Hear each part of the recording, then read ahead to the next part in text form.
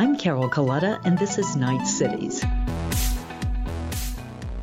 He's an artist, actor, musician, urban planner, and activist, but in the past 5 years, Theaster Gates has emerged as one of America's most inventive redevelopers.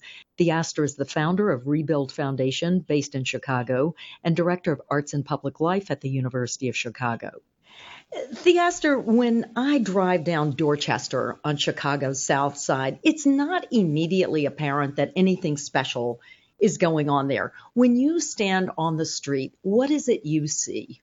It's actually really great that there's nothing apparent happening. That part of what I'm hoping to do is create a situation where a neighborhood simply goes from highly abandoned to really activated, and that activation doesn't have glitz and glamour or the formation of a new cultural district. It's simply normal people living in a healthy place where things are a little bit better than they had been, or maybe a lot better. But the things that are better are actually quite modest, like everything, all the lawns are mowed. All of the trees that were in bad shape, they've been removed. The porches on the block have a little bit of thoughtfulness around their reconstruction or their patching, or when people come outside, they nod at each other, right? And so what I've noticed over the last 3 or 4 years is that when Dorchester had been a place that was, it was hugely violent. It was in some ways underkept. And the young people, even now, kind of struggled for things to do, that we've been able to address some of those very normal, everyday needs in a way that is more neighborly than it is organizational. And so what is it that you've done, Theaster, to get the lawns mowed and the porches patched correctly? What was the intervention? What was the Theaster intervention there? Oh, thanks. Yeah. What we've done over the last 4 years is we've first become part of the Grand Crossing neighborhood, right, by attending council meetings and spending time with the aldermen and creating a coffee hour. We've basically found a strategic way to be better neighbors. And so that's included an ongoing dialogue with our neighbors about what our needs are in and around the neighborhood, and then kind of structurally dealing with that. So now we have a person who's full-time on the Rebuild staff, and they are the keeper of the grounds. And so every day, Chris, who lives a block away from 69th and Dorchester, he comes to work, and the first thing that he does is he starts to assess and evaluate how things are looking. Is the sewer working? Do we need to call Streets and Sands? And then he starts mowing, and he starts pruning, and he starts talking to young people about how things get planted and why we shouldn't step on the plants. And it looks like a young guy mowing the lawn, but in fact, it's part of an organizational strategy to ensure that blight no longer lives in a neighborhood where blight was very prevalent. What part of this work is art? Because it doesn't sound like art. It sounds like mowing the grass and pruning the trees. Right. I think what I found is that the kind of artistic endeavor that I'm engaged in is really the idea that artists can help solve all kinds of problems and not just museum problems. So I wouldn't call mowing the grass a work of art. But what I would say is that over the 4 or 5 years on the block of really being intentional, the way that I solve neighborhood problems happens to be solutions that I think are informed by my artistic practice, which are simply creative solutions to everyday problems, and that creative solution, maybe instead of having a full-time administrator, we need a full-time keeper of the grounds. And in fact, that's going to be my first deployment over another kind of administration. And that has been, in my case and on the block, it's felt very revolutionary. Now, there are moments that are more artful moments, like the creative rehab of the buildings and actually what the bricks and mortar looks like and what the interiors of these structures look like. And we're very, very proud of the way that we've structured a kind of workforce model and apprenticeship model in order to get very high levels of excellence in the design work. But actually, I don't even like talking about that part. It kind of speaks for itself. It's like art. The part that I get more excited about is that we might be able to, through Rebuild Foundation, create a block club and through the not-for-profit, give financial support and intellectual kind of consulting support to the rest of our neighbors for their normal challenges, and that would feel natural. That we have a block club that could generate resources in a way that most block clubs couldn't, that we would be able to kind of systematically solve challenges of sometimes unemployment, sometimes gang violence, and that those things would just happen as part of what the block club's natural course would be. That kind of invisible, tangible support is very exciting to me, and it doesn't have to reek of external not-for-profit craziness, but rather, oh, these are people who live on the block who really care about their block. Two questions. What, Theaster, is it about you as an artist? Is it part of your training? Is it part of your outlook? Do other artists share this outlook that it's bringing the creative solutions is the artistic part, right? Bringing the creative solutions to everyday problems.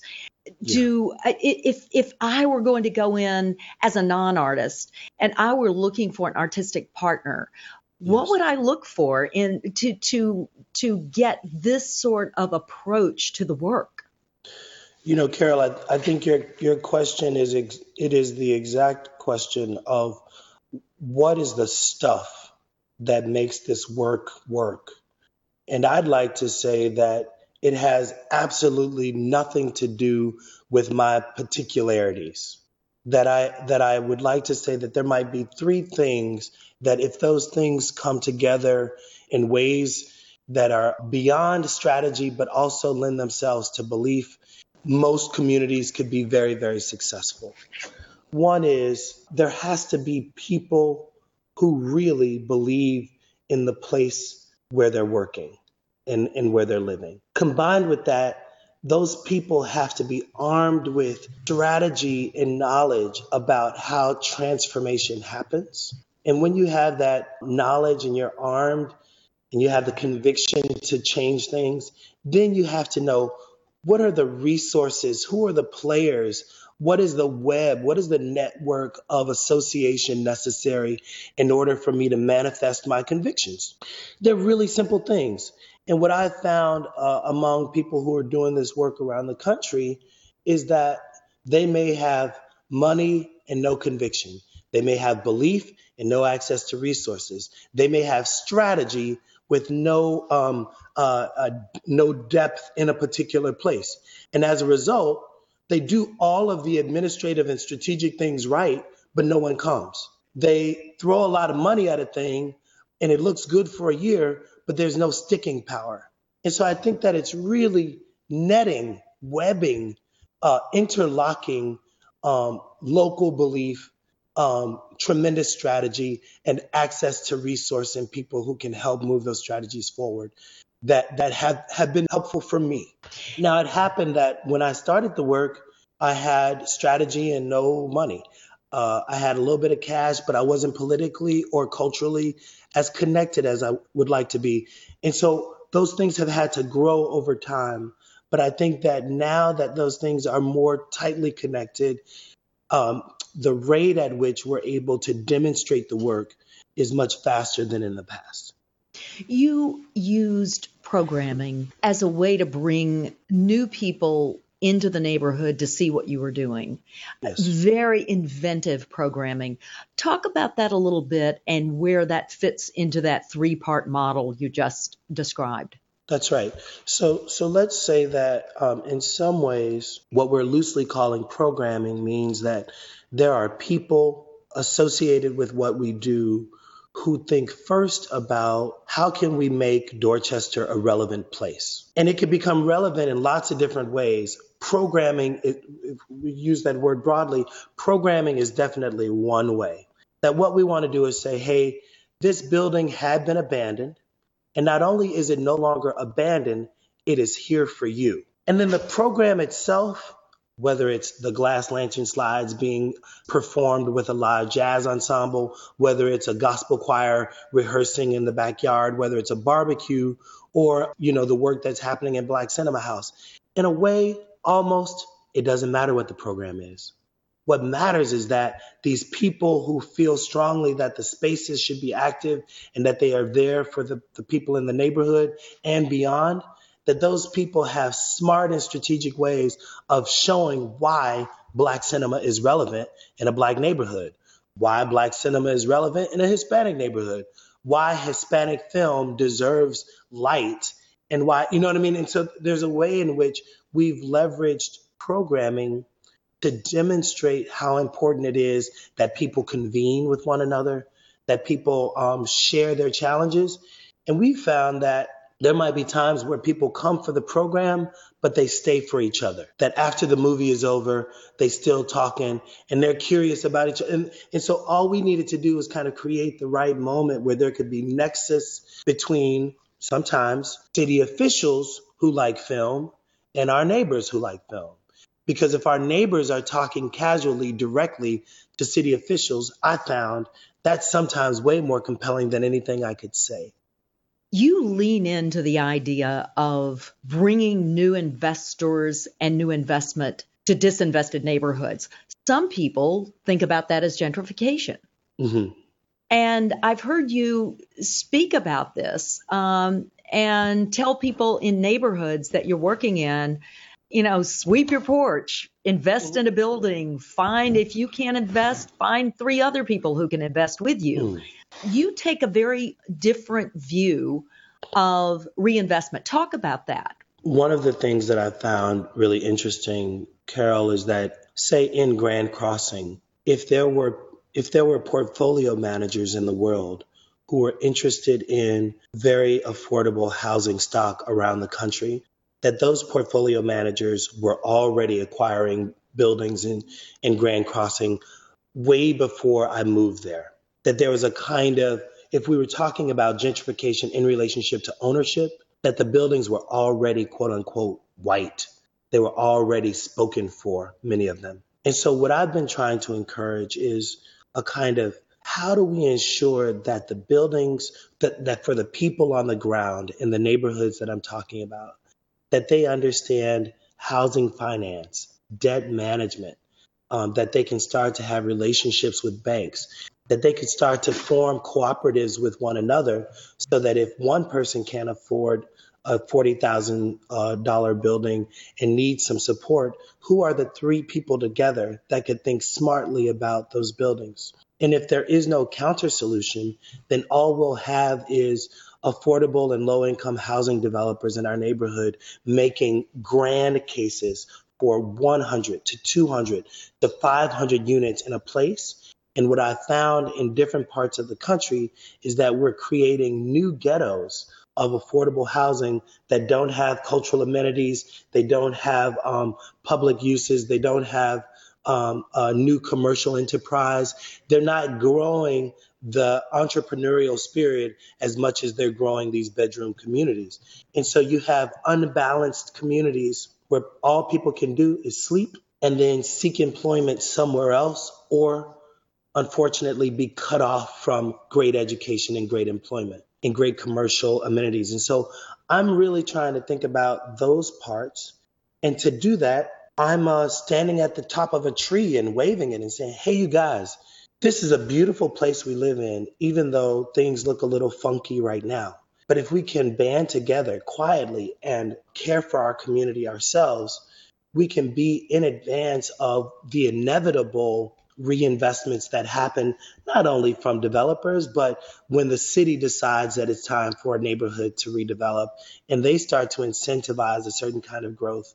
Is there a way that we could say to folk who are already on the ground, hey, this place that you live in is special and that there might be strategies among us to kind of help kickstart reinvestment in advance of another kind of developer coming, because ultimately in all of our cities around the country, around the world, our urban centers are going to grow. And so poor and under-resourced people will either be a part of that growth or not, or will continue to be renters. It's interesting when I think about your approach to what you call the Black Cinema House. That's something, we helped fund at Art Place. Mm-hmm. And I think about the way that most communities would approach a Black Cinema House. Right. They would build a new building. It would make, you'd have to hold 300, 400 people. Right. There'd be quite a bit of operating expense. Right. Your approach is, let's take a building, let's rehab it at a fairly nominal rate. Let's make it flexible. Maybe this year it's the Black Cinema House, but maybe next year that moves down the street and this becomes something else. You have this micro, flexible approach that seems really well adapted for neighborhoods like Grand Crossing. Is that an intentional strategy, or is that just something that happened? Carol, it's extremely intentional. Part of what I have learned is that if people don't believe that they have the capacity to do a thing that I'm doing, then it's probably not replicable. That when people come into Black Cinema House and they look around, they're like, man, this building looks good. I could show films at my house.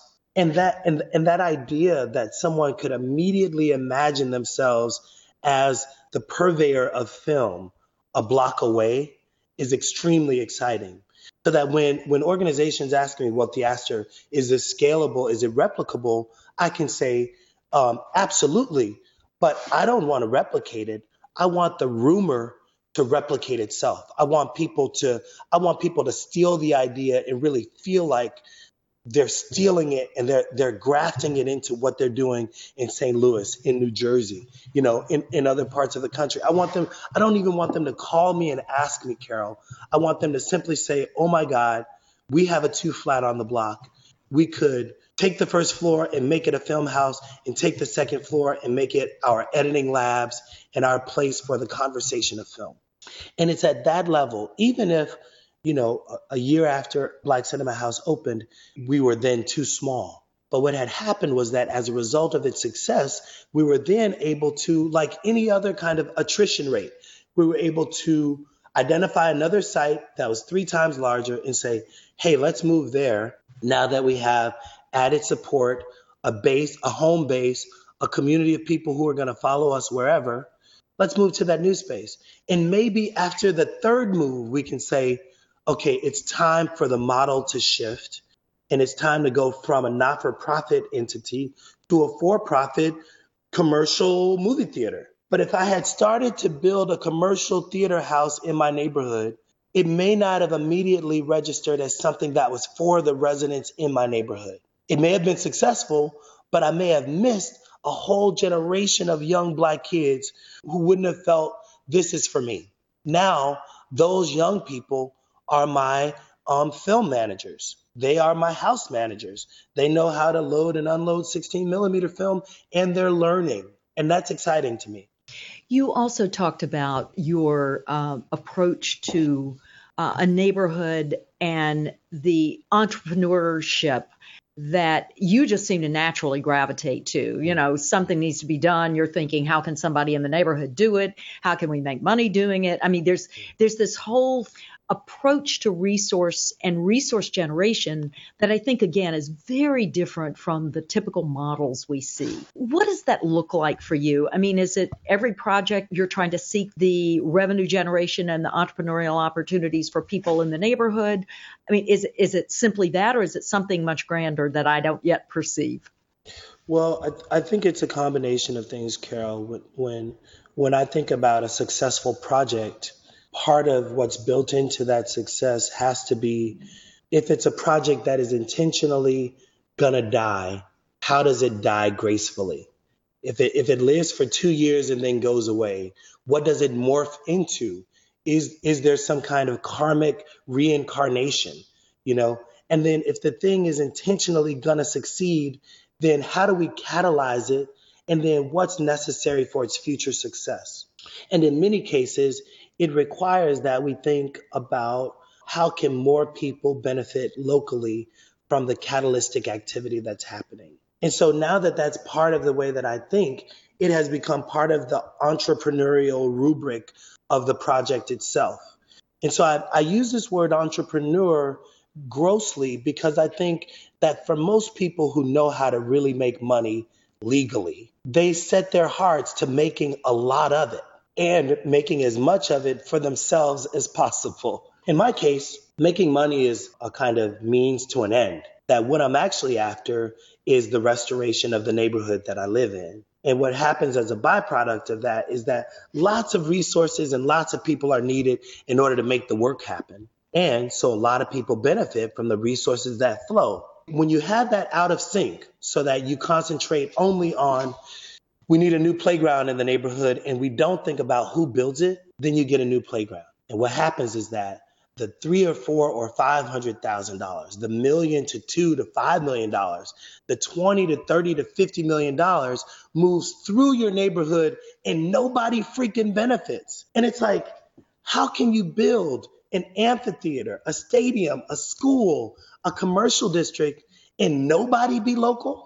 And you not grow a new development corporation, you not create new general contractors, you not create new painters and plumbers and electricians. And so what I've been trying to do is, in advance of the big move, what infrastructure needs to be in place so that when you're ready to make the big move, more people locally benefit from it. And so that kind of entrepreneurship is not just about the bottom line, but it's about the bottom lines, the multiple lines that should benefit as a result of the project happening. Theaster, you recently received support from Knight to expand your work. How do you plan to use the funds? Oh my gosh.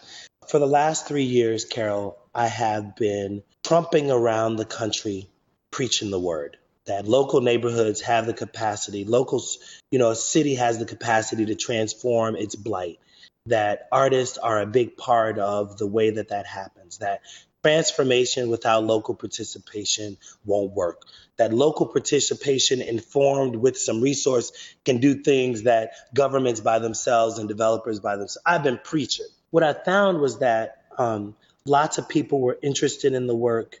And what they were doing was they were inviting me to lots of different cities to kind of get the party started, get the fire lit. And I'm finding that that's not necessarily the best use of my time, that I'm actually maybe much better at the tactical work that is 3 or 4 layers in past the pomp and circumstance and past the kind of preliminary town hall excitement. I want to be involved in the tactical work. And so what I asked Knight to do was to consider allowing me to create a small institute, a kind of think tank, a group of people that could help me code the work that I've been doing. And that would allow me to be in one place long enough that I could be reflective about the work that's been happening over the last 7 or 8 years. We would make that code in the first year. And while making that code, we would identify 3 cities that are Knight cities.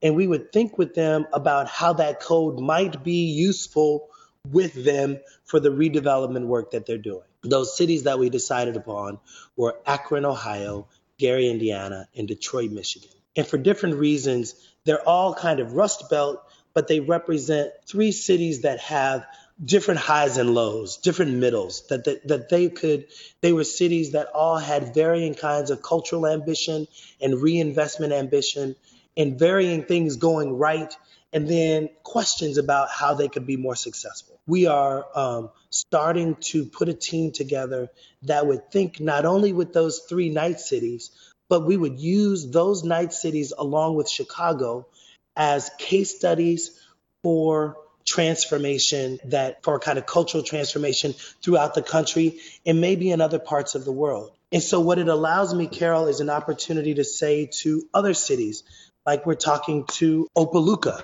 hey, friends in Miami, why don't you meet us in Detroit? Let's look at Detroit's challenges. Let's look at Chicago's challenges. Then let's think about Opa-locka together. And that there might be things that we're doing in these other cities around the country that might be useful strategies and tactics. So in Opa-locka, Brother Willie has a lot of things going on that are working.